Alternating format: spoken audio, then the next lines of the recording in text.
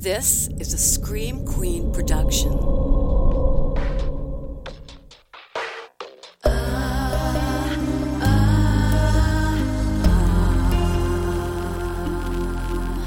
I never will forget the tragic ending met the day your last sunset.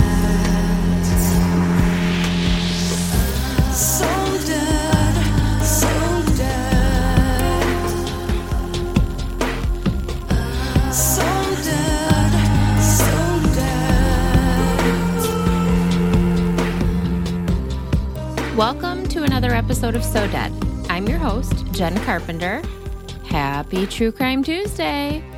One thing that I have discovered that I love doing through this podcast is I love picking apart the good reputations of actual monsters, like Charles Lindbergh, for example. We did that earlier this season. Or that friggin' nut, John Harvey Kellogg. He's not all Fruit Loops and Corn Pops, people. He just isn't. So today, we're going to do it again. In this episode, we're going after local legend Robert Wagner, a.k.a. number 2 in the Austin Powers movies. Now, Robert Wagner is just one of those guys, like he has been in everything. You know his name, you know his face.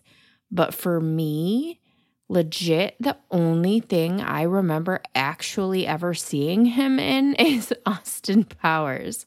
So I've had this story on my list for a while, but it was a post that I saw recently in a local history group on Facebook that bumped this story to the top of my list because it got on my nerves so bad. So I'm going to start by reading this post to you verbatim. It's from the group Michigan History, I believe, on Facebook.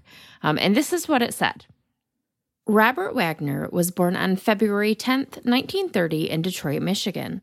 He is the son of Hazel Elvera, née Bo, a telephone operator, and Robert John Wagner Sr., a traveling salesman who worked for the Ford Motor Company. Robert Wagner's paternal grandparents were from Germany, and his maternal His paternal grandparents were from Germany, and his maternal grandparents were Norwegian. He has a sister, Mary. He graduated from St. Monica, and I don't think that's right. I think it's Santa Monica. I don't know, though. I could be wrong. I'm reading someone else's words right now. That's always a trap.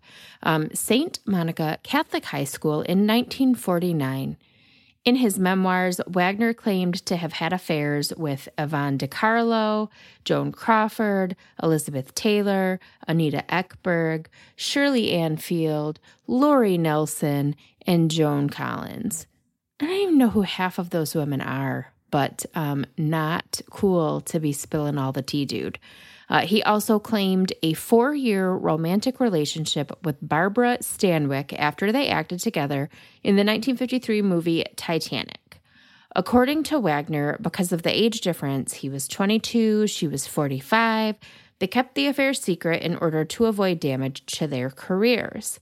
In 1956, when he was 26 years old, Wagner became involved with 18-year-old actress Natalie Wood. They were married on December 18, 1957 in Scottsdale, Arizona.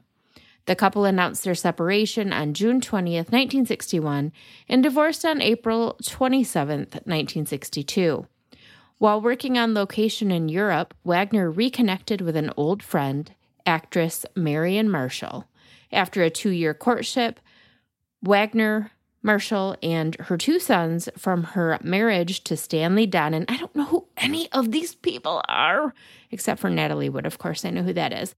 They moved back to America. Wagner and Marshall married on July 21st, 1963 at the Bronx courthouse and had 1 daughter together, Katie.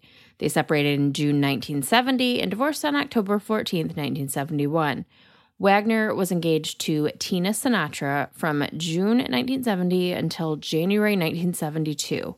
Immediately afterwards, Wagner rekindled his romance with Wood. They married on July 16th aboard the Ramblin' Rose, anchored off Paradise Cove in Malibu. They had a daughter, Courtney. Following Wood's death in late 1981, Wagner became the legal guardian of her daughter by producer Richard Gregson, Natasha, then 11. That was a weirdly worded sentence. He also gradually cut ties with his former sister-in-law, Lana Wood. Lana has claimed publicly that the reason behind the couple's first divorce was that Natalie caught Wagner in the arms of another man. The scandal. On Valentine's Day 1982, Wagner began dating actress Jill St. John, whom he had known since the late 1950s. Wagner's memoir has an early photo of them together taken in 1959 when they were contract players at Fox. After 8 years together, they married on May 26, 1990. The marriage is the fourth for both Wagner and St. John, and it has lasted longer than all of their 6 previous marriages combined. The couple co-starred in 6 films between 1967 and 2014, most of them low budget, and they appeared on stage in a 1996 production of Love Letters. Wagner became a first-time grandfather when Katie Wagner, his daughter with Marshall, gave birth to her son, Riley John Wagner Lewis. In August 2007, Wagner and St. John sold the Brentwood ranchette they'd lived in since 1983 for a reported $14 million. The couple now resides in Aspen, Colorado, where they built a vacation home in 1995. They retain a condo in Los Angeles. Are you guys asleep yet? Because that was boring. I'm sorry. But it was kind of important because, number one, that's like his Wikipedia page verbatim, I know, because I was just looking at his Wikipedia page for hours. But it leaves out one real important part. So my comment on this post in the Michigan History Group was something to the effect of, this is tantamount to posting about what a wonderful football player O.J. Simpson was and leaving out the part about the murder. Because isn't that what we're all here for, the murder? It is. Of course it is. But before we get into that, I do need to thank today's sponsor. Apostrophe is a prescription skincare company that offers science-backed oral and topical medications that are clinically proven to help clear acne. Apostrophe connects you with a board-certified dermatologist who will create a personalized treatment plan that is perfectly tailored to your unique skin. Simply fill out Apostrophe's online quiz about your skin goals and medical history. Then snap a few selfies and your dermatologist will create your customized treatment plan. Apostrophe treats acne, and they can also help you hit your other skincare goals like reducing redness, wrinkles, and even dark spots. And today I've got a special deal for So Dead listeners. Save $15 off your first visit with a board-certified dermatologist at apostrophe.com/SoDead when you use code SODEAD. That's SODEAD. This code is only available to So Dead listeners. To get started, just go to apostrophe.com/SoDead and click Begin Visit. Then use code SODEAD at sign up and you'll get $15 off your dermatology visit. That's apostrophe.com/SoDead and use that code SODEAD to get your dermatology visit and save $15. Thanks so much to Apostrophe for sponsoring So Dead today. All right, Robert Wagner. I realize I just gave you his entire biography, but that one was pretty dry and boring, so let's do it again, So Dead style. RJ, as he was called because he was Robert Jr., he was in fact born on February 10th, 1930 in Detroit. His mom was a telephone operator, and his dad did work for Ford. On some sites, he's described as a traveling salesman, and on others, he's listed as a steel executive. So we're just going to leave it vague and say that Robert Sr. worked for the auto industry. When RJ was 7, he moved with his auntie and uncle in Bel Air. I'm kidding. He did move to Bel Air, but it was with his parents and his sister Mary. No word on any aunts or uncles in the area.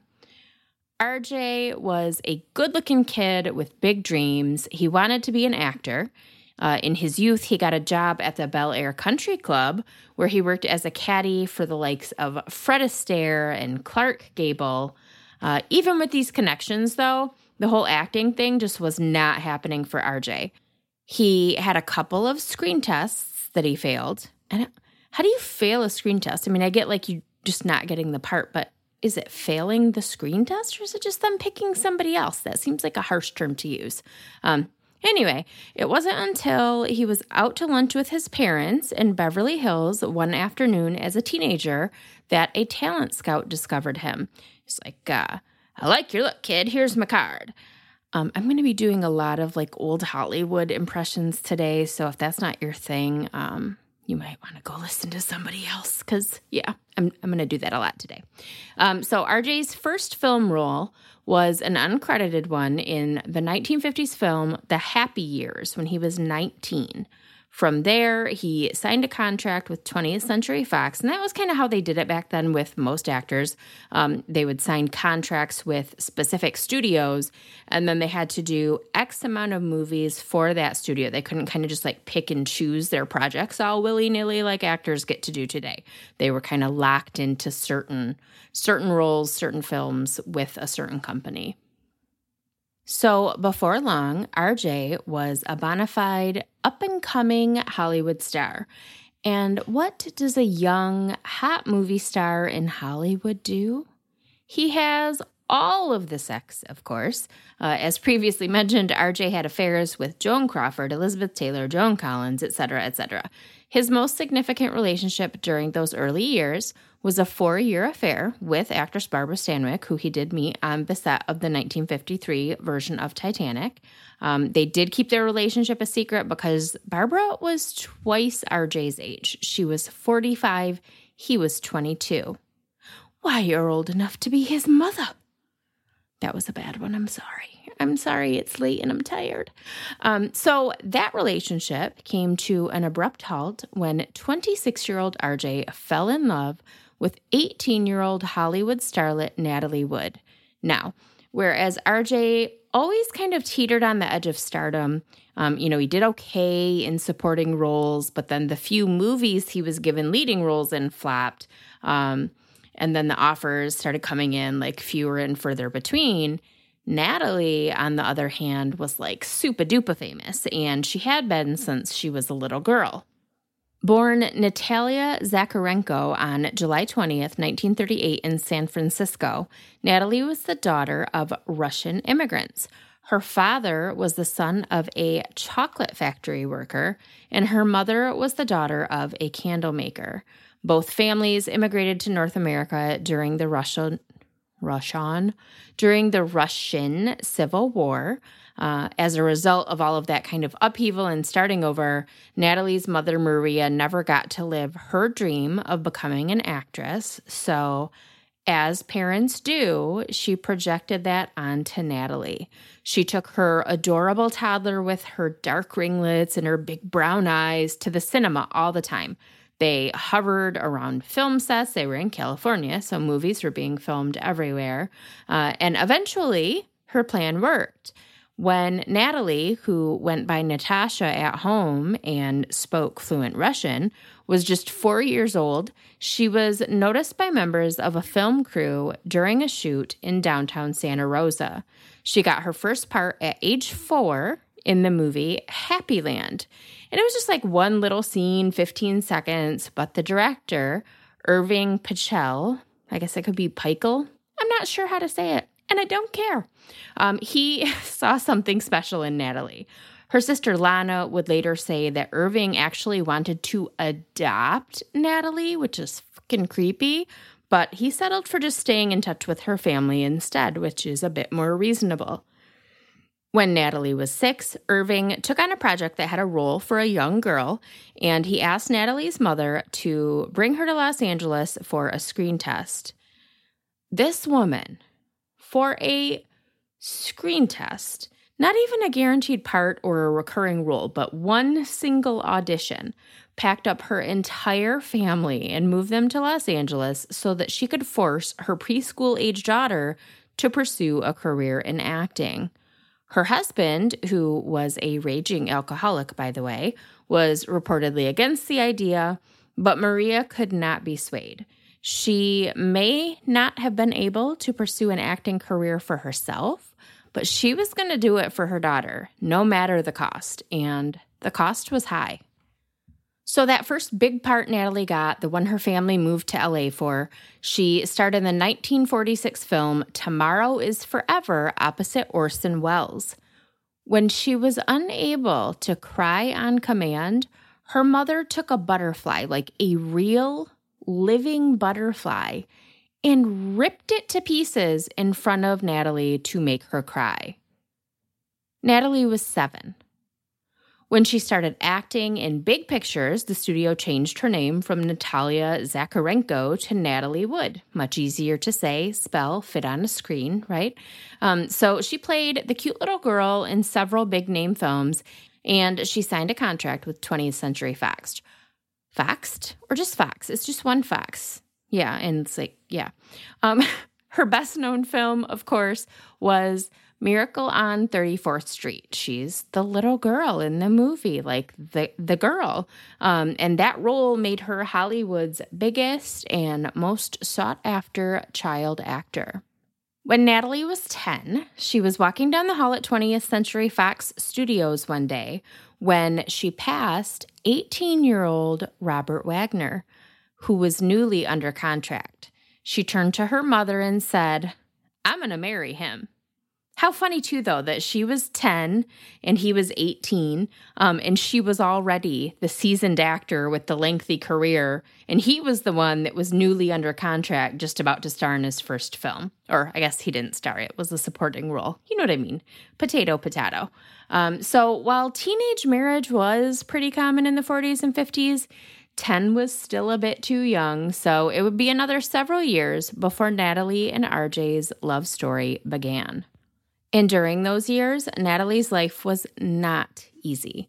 At 15, she allegedly became involved, and I'm doing air quotes around became involved, with Frank Sinatra.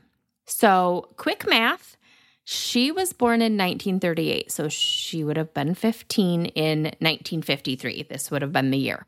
In 1953, Frank Sinatra would have been 38.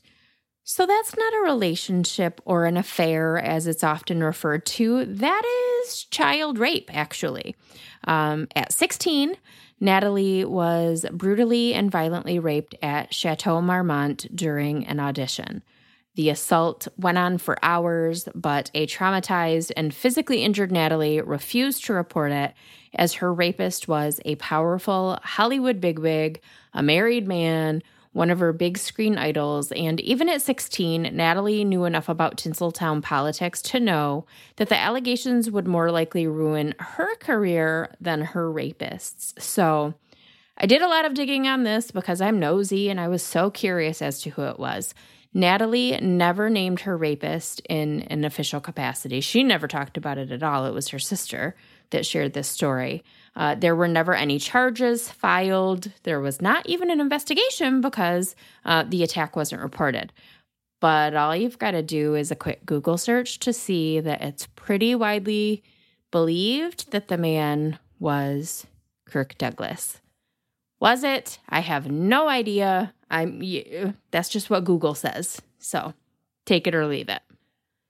Natalie's silence about her attack paid off, heavy on the air quotes again, because also at the age of 16, she landed a huge role opposite James Dean in Rebel Without a Cause.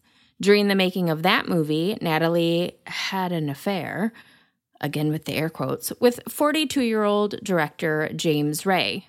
She was 16, he was 42. So again, that is not an affair like it's called in most articles about her. That is child rape.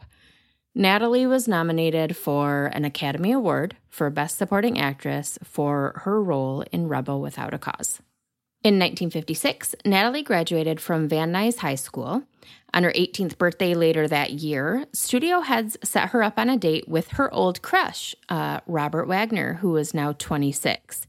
Natalie was a world-famous actress, hot off her biggest movie to date in an Oscar nomination, kind of making the switch from child actress to like teenage, hitting womanhood, more serious roles, while RJ was still looking for his big break. So the setup was done as a way to kind of garner some publicity, but the two actually fell head over heels in love, and they were married on December 28th, 1957 in Scottsdale, Arizona.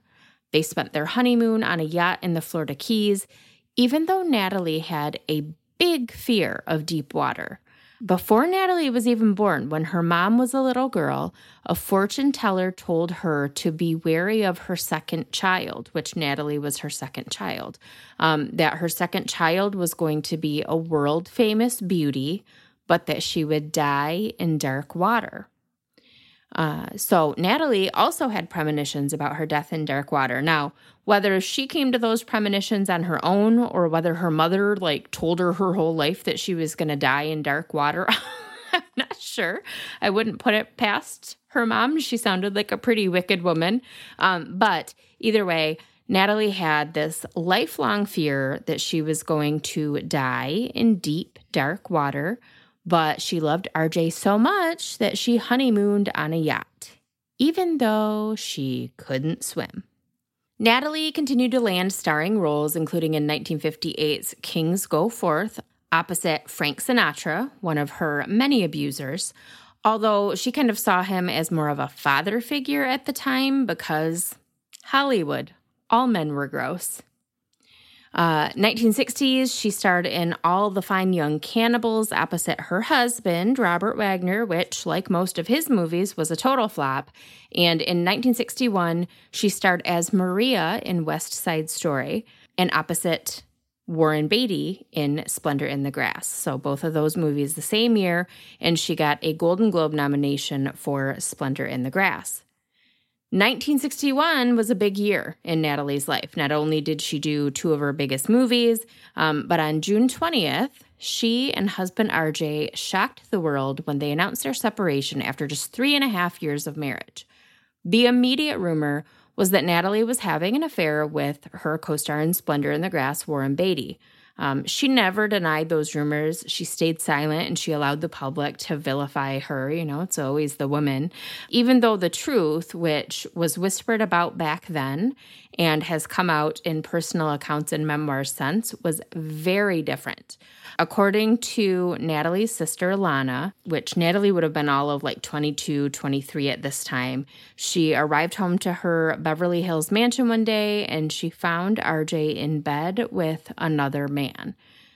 Now, it should be noted here that prior to marrying Natalie, there were rumors all over Hollywood about Robert's sexuality, and they kind of fell to the wayside when he got married, and then she comes home. She finds him in bed with another man. He still denies this to this day, but it is a pretty widely reported fact among people that knew them both. Natalie fled to her parents' house in hysterics, locked herself in her childhood bedroom, and she overdosed on sleeping pills, one of many suicide attempts over the years, which caused her to have to be rushed to the hospital. She was treated. She was able to be saved. She and RJ separated pretty much immediately afterwards. And again, he always denied those allegations. And Natalie just kind of allowed the public to believe what they wanted to believe about her rather than out RJ as gay or bisexual because she loved him. Because that wouldn't really be a big deal now. It would be a little scandalous. But in the 1960s, that would have been a huge deal, and it would have ruined his career, and he wasn't having a great career, really, anyway. Following her divorce from RJ, Natalie went on to date fellow actors Warren Beatty and Michael Caine, among others, and her star in Hollywood continued to soar. She starred in several more movies. She was nominated for 3 Academy Awards, and on May 30th, 1969, she married British producer Richard Gregson. Their daughter Natasha was born in 1970, which Natasha went on to have a film career of her own in the 90s and early 2000s. She was in Buffy the Vampire Slayer, the movie, not the show, Two Girls and a Guy, Urban Legend, High Fidelity, Wonderland, bunch of TV shows. So she went on to act as well.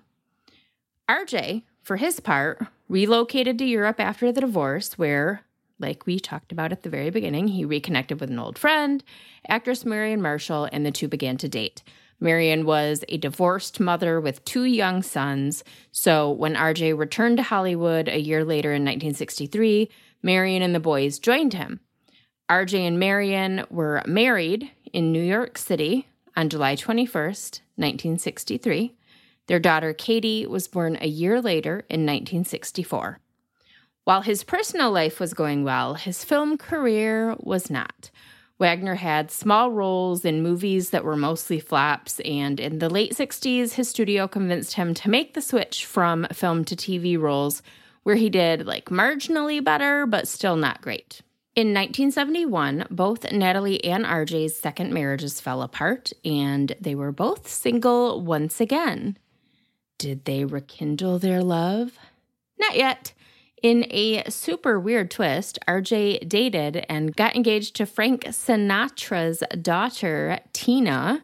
So, engaged to his ex-wife's ex-boyfriend's daughter.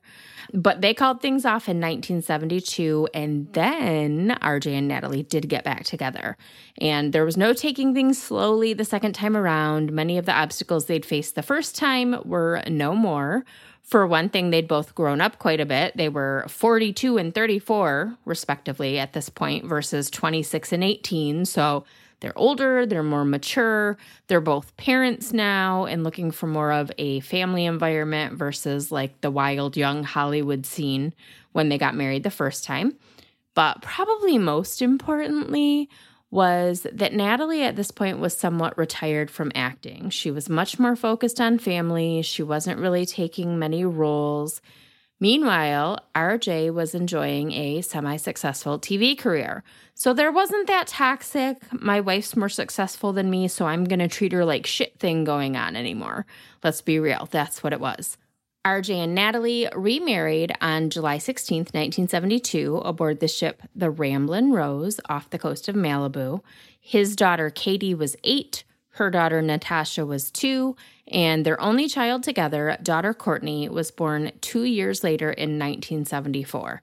So they've got this blended family of cute little girls. They're solid now. Things are going well.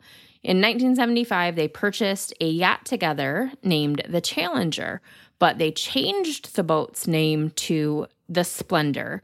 And apparently it's bad luck to rename a boat, but nobody told the Wagners that. So they hired a captain for the yacht, 27-year-old Dennis Davern, a strapping young lad who lived on the yacht full-time and took RJ and Natalie out on all of their adventures.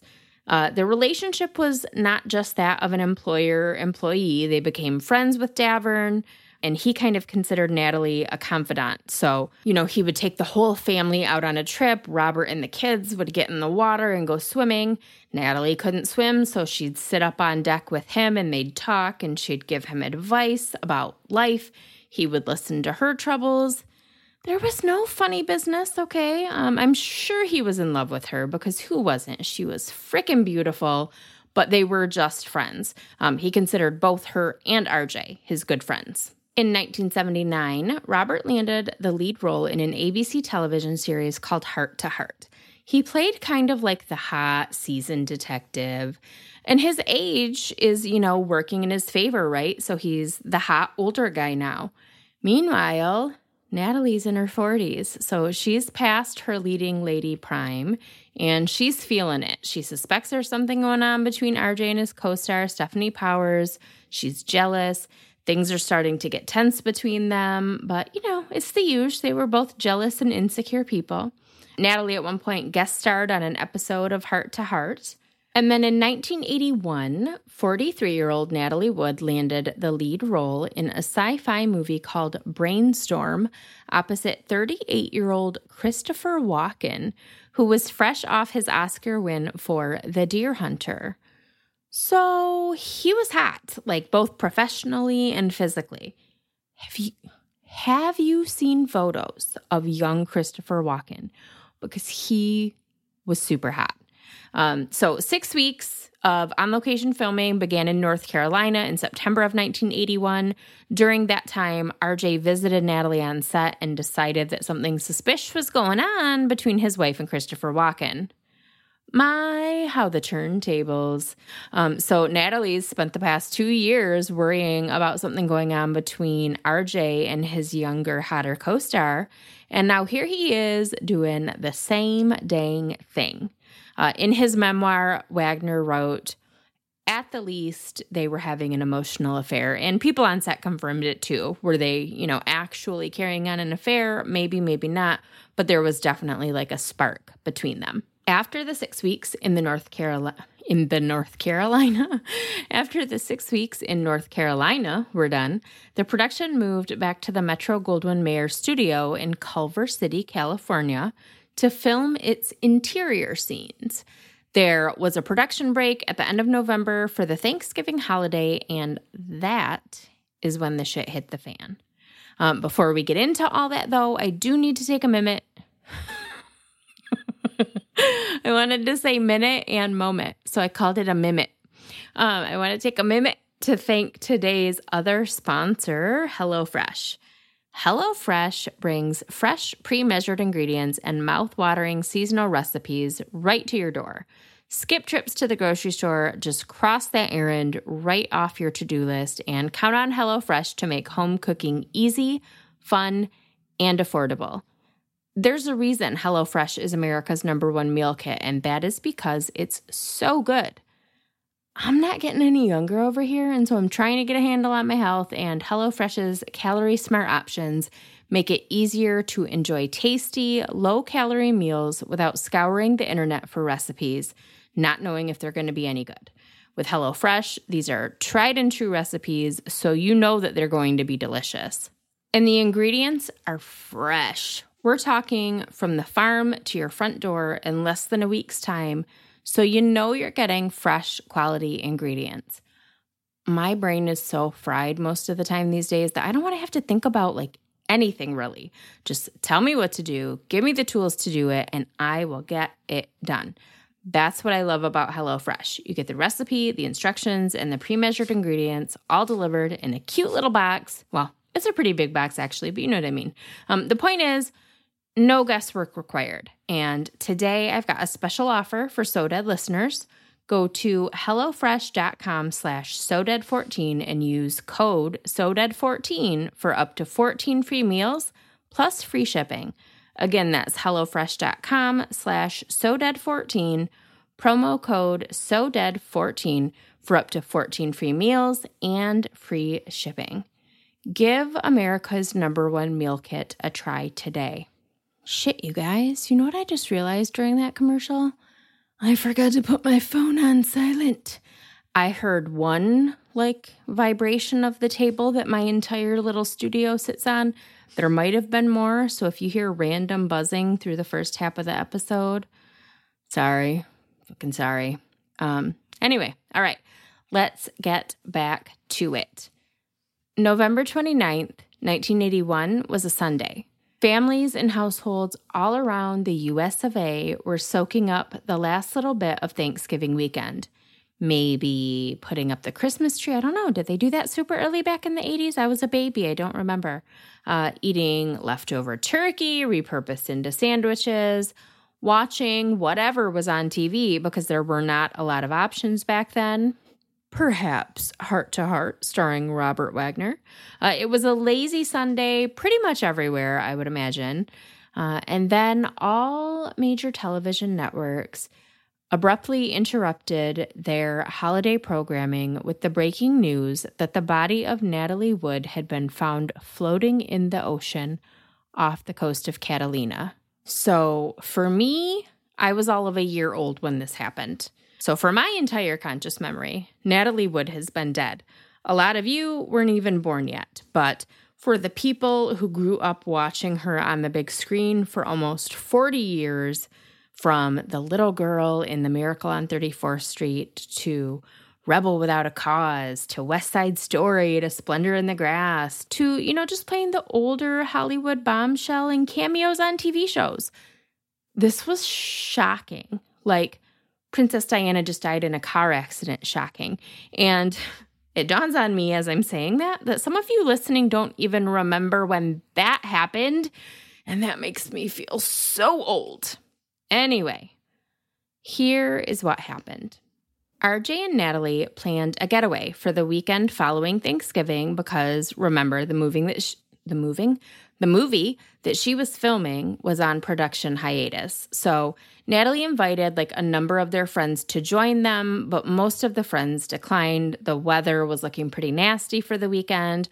A lot of people were just out of town for the holiday, visiting family. So everybody turned down a weekend on a yacht with a gorgeous Hollywood power couple. Everyone except for one person, Natalie's co-star in her new movie, who RJ suspected she was having an affair with, Christopher Walken. Walken didn't live in town, so he didn't have family nearby to spend the holiday with, so when Natalie asked, he was like, sure, why not?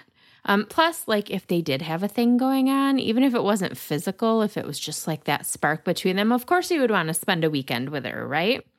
So on Friday, November 27th, Natalie Wood, her husband, Robert R.J. Wagner, her co-star in Maybe More, Christopher Walken, and her friend, Captain Dennis Davern, set sail for Catalina Island around noon.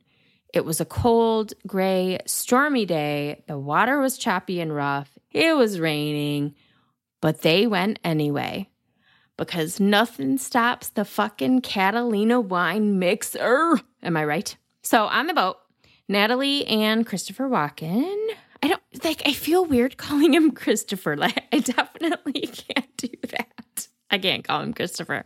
And Walken, I don't know. That also sounds weird to me. So I think I'm just going to keep calling him Christopher Walken this whole time, even though it's a little awkward.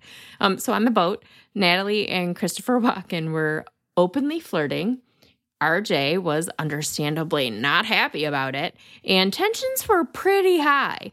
Walken got seasick. He said he wasn't feeling well, and he went to his room. And then a little while later, the yacht arrived in Catalina. So they get there, and there are no moorings available. Moorings, for my fellow non-seafarers, because I had to look this up, moorings are basically parking spots for boats. So you just put it in park, chain it up, and then you can hop on and off the dock like you're coming and going from a hotel room, kind of. Well, there were no vacancies at the inn, so they had to anchor the yacht in the ocean about a quarter of a mile from the island and then ride the dinghy to and from the island. How embarrassing, especially for movie stars. Plan your life better. So I don't think I have to tell you that things were just not going well. They get the boat anchored, they take the dinghy to Catalina, and they go to dinner about 5 o'clock on Friday night. They have some drinks, they have dinner, and then they return to the boat. The water's pretty rough, so Robert's like, hey, should we move the boat, try to find a better spot? It's kind of rocking and rolling. She just wants to get off the boat altogether, so they're fighting. The trip is a disaster. Everybody's in a shitty mood. And so Natalie decides she's going to go back to the island. She's going to stay in a hotel for the night. She doesn't want to be around her husband. She doesn't want to sleep on a boat that's rocking back and forth all night. I don't blame her. So RJ told Captain Dennis to take Natalie in the dinghy back to the island.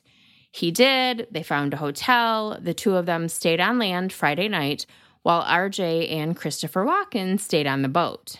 During that time, Natalie confided in Dennis that she was thinking about divorcing RJ. Again, things weren't going well. This trip was a bad idea. She was just not happy. So she was going to take a helicopter back to LA the next day. But Saturday morning comes around. She changed her mind, and she and Dennis went back out to the yacht. Later that day, Natalie and Christopher Walken went alone back to the island, and they spent several hours at a bar together. Patrons said they were laughing and they were flirting. And then after a few hours, RJ shows up, super pissed, obviously. Where have you guys been? What are you doing? What is going on here? So there's a little incident, and then all four occupants of the Splendor, so RJ, Natalie, Christopher Walken, and Captain Dennis, they all patch up, whatever. They go to dinner together that night at Doug's Harbor Reef in Catalina. So they drank, they fought. At some point, somebody threw a glass at the wall. In some of the articles I read, it was Natalie that did it. In some articles, it was one of the guys. I'm not really sure who did it. Doesn't matter. A fucking glass was thrown at a wall in a restaurant. Grow up. The group was so trashed by the time they left the restaurant around 10 o'clock Saturday night that the restaurant's manager actually called the harbor master and was like, hey, please make sure that these idiots make it back to their yacht okay. You know, he was worried that they literally couldn't get on the dinghy and get back to the boat. But they did. They all reboarded the yacht without incident. Now, what happened next, this story has changed quite a bit in the 40 years since it happened, but I'm going to start by telling you the way that it was reported at the time. So they get back on the yacht, they crack open another bottle of wine. They're all already drunk, and they keep partying. Natalie and Christopher Walken are again like openly flirting right in front of her husband. RJ gets super pissed, so pissed that he smashes a bottle of wine on the table and he screams at Walken, Jesus Christ, what are you trying to do? Fuck my wife? Well, obviously he is, yeah. That's like the whole point, right? Like that's why he's there. So Natalie gets up, she's mad and she's embarrassed. She goes to her room. Walken's like, fuck this shit, I'm out. He goes back to his room. And then around 11:30, RJ decides that he's finally going to go to bed. And that's when he discovers that Natalie's missing. She's not on the boat. The dinghy's missing. He tells Captain Dennis, you know, hey, Natalie's missing. She probably tried to take the dinghy back to the island. And Captain Dennis is like, no, I don't think so. She's terrified of water. She can't swim. She doesn't know how to operate the dinghy. It's pitch black out. It's raining. There's no way she would do that. Even drunken, she was drunk, she wouldn't do that. So they look for her. They can't find her. They search for a couple hours. Still no sign of her. So finally around 3:30 in the morning, 4 hours after she goes missing, the Coast Guard is called in. And then a few more hours go by, and at 8 a.m. on November 29th, 1981, the body of 43-year-old Natalie Wood was found floating face down about a mile south of where the yacht was anchored. She was wearing a flannel nightgown, a down jacket, and blue woolly socks. The dinghy was found run aground a short distance away. So 2 little girls, Natasha was just 11, Courtney was 7, lost their mom. A man lost the love of his life, and a nation lost a Hollywood icon. The news shocked the world, especially considering how well documented Natalie's fear of dying in dark water was. And then it happened. An autopsy performed the next day found that her blood alcohol level was 0.14, so she was very intoxicated. She also had motion sickness and anxiety medication in her system, and both of those intensified the effects of alcohol. So she probably was a pretty bad mess that night. The coroner said that the bruises on her body were consistent with a fall from the boat. If she was trying to get into the dinghy and she fell, those were the types of injuries she would have. So her death was ruled an accidental drowning. On Valentine's Day, 1982, less than 3 months after his wife's tragic death, grieving widower Robert Wagner began dating actress Jill St. John. They were together for 8 years before they got married in 1990. So after Natalie's death, RJ actually gained legal guardianship of his stepdaughter, Natasha, hence the reason that her last name is Wagner. Her name's Natasha Gregson Wagner. So RJ and Jill raised Natalie's daughters together as a family. But a happy ending just was not in the cards for old RJ, because secrets do not stay buried, people. The same way that the news of Natalie's death shocked the world in 1981, everyone freaked the fuck out again almost exactly 30 years later on November. That might be my best one yet. November 17th, 2011, when the Los Angeles County Sheriff's Department announced that they were officially reopening the investigation into Natalie Wood's death. Turns out There had been rumblings over the years that something just wasn't right. The rumors started pretty much the day of the accident. The stories didn't make sense. Natalie's injuries didn't make sense. The actions of authorities didn't make sense. Something was amiss.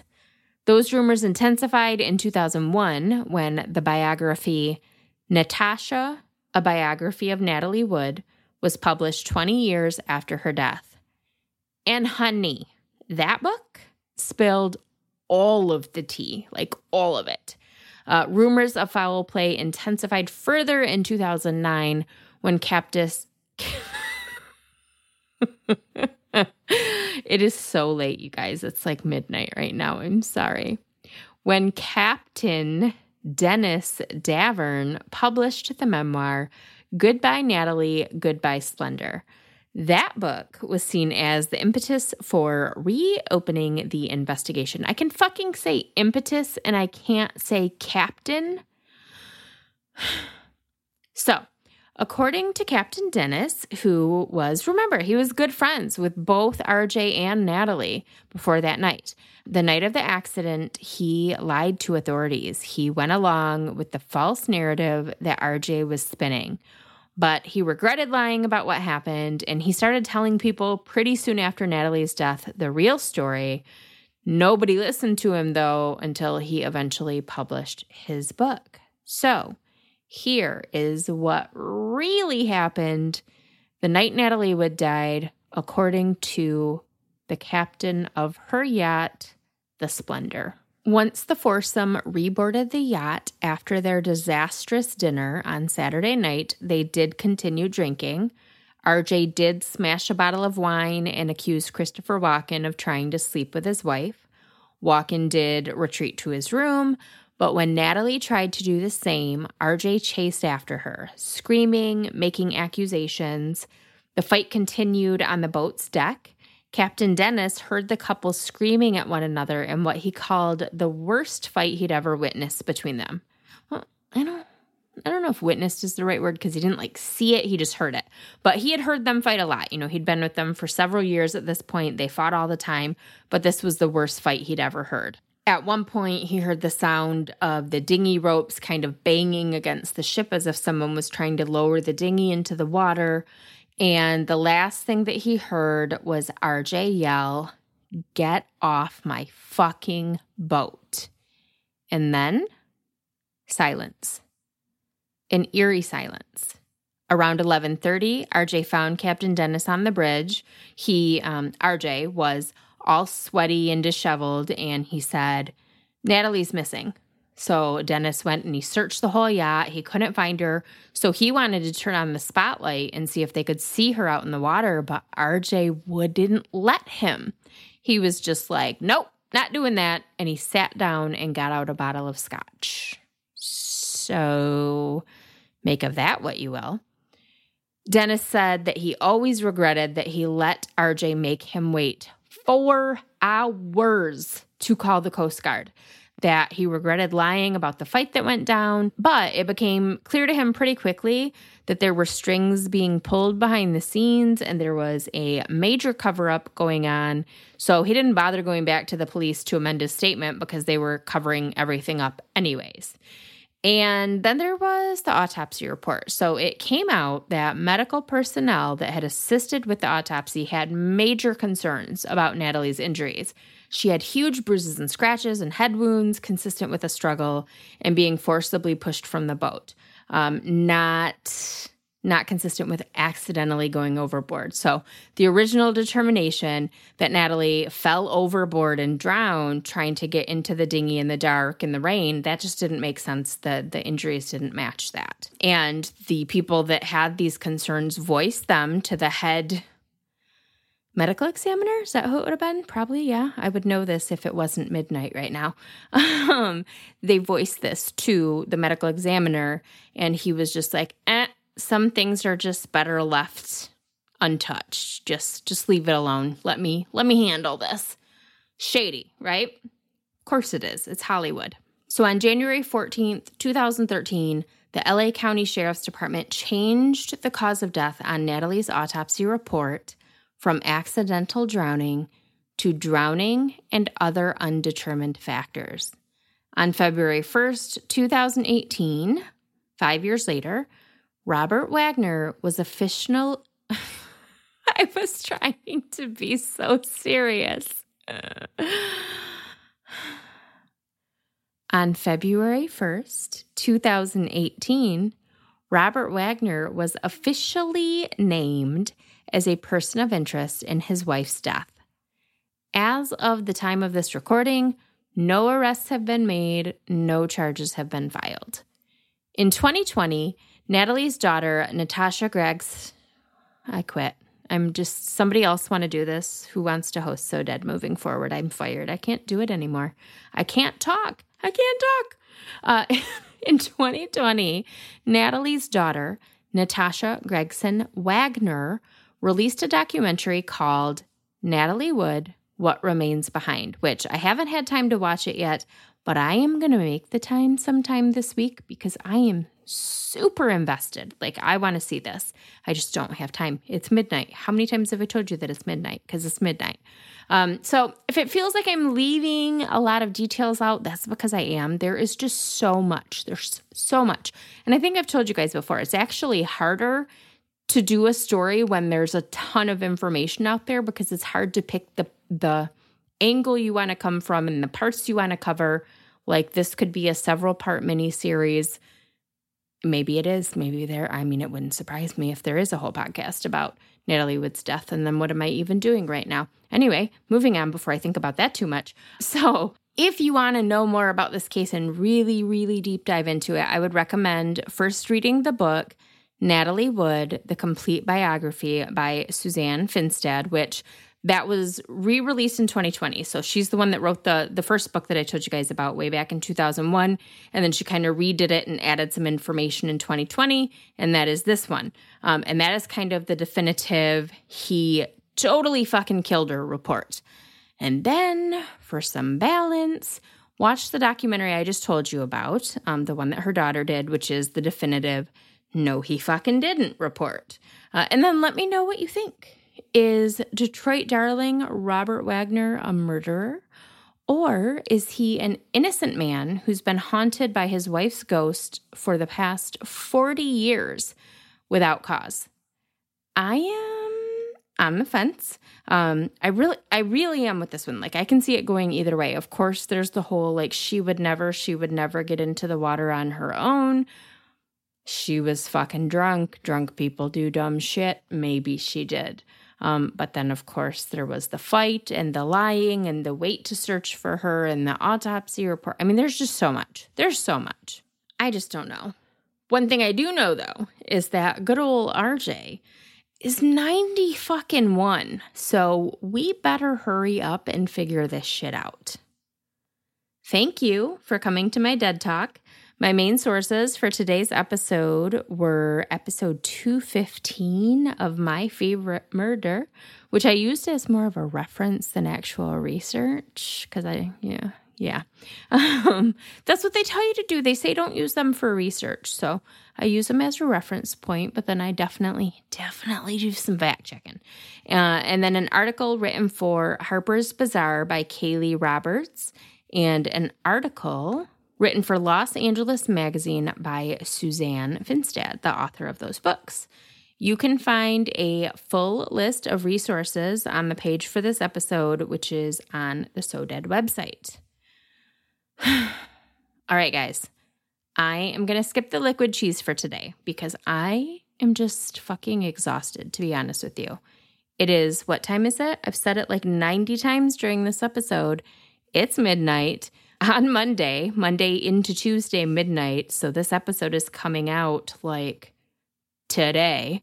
I still have to edit it, get it over to my editor who's going to edit it in the morning, so you're not going to get it until mid-afternoon anyways, and the more I keep talking, the longer that's all going to take.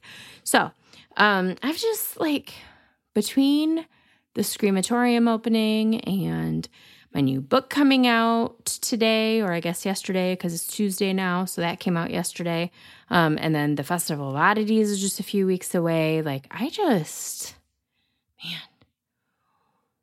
Why didn't anyone tell me that running an evil empire would be so much work? Because it's so much work.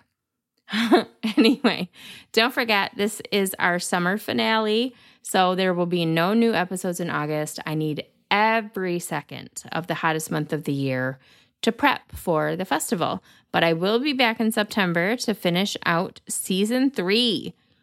3 years. That is so wild to me. And the next episode is episode 75. So we're going to do a big one.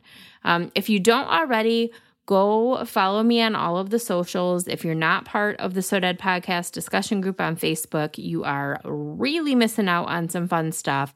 And then, of course, TikTok, my new favorite. You can follow me there under Scream Queen 517. Until September, when I see you again, stay safe. Try to stay sane, and keep shining, you magnificent what the fucks.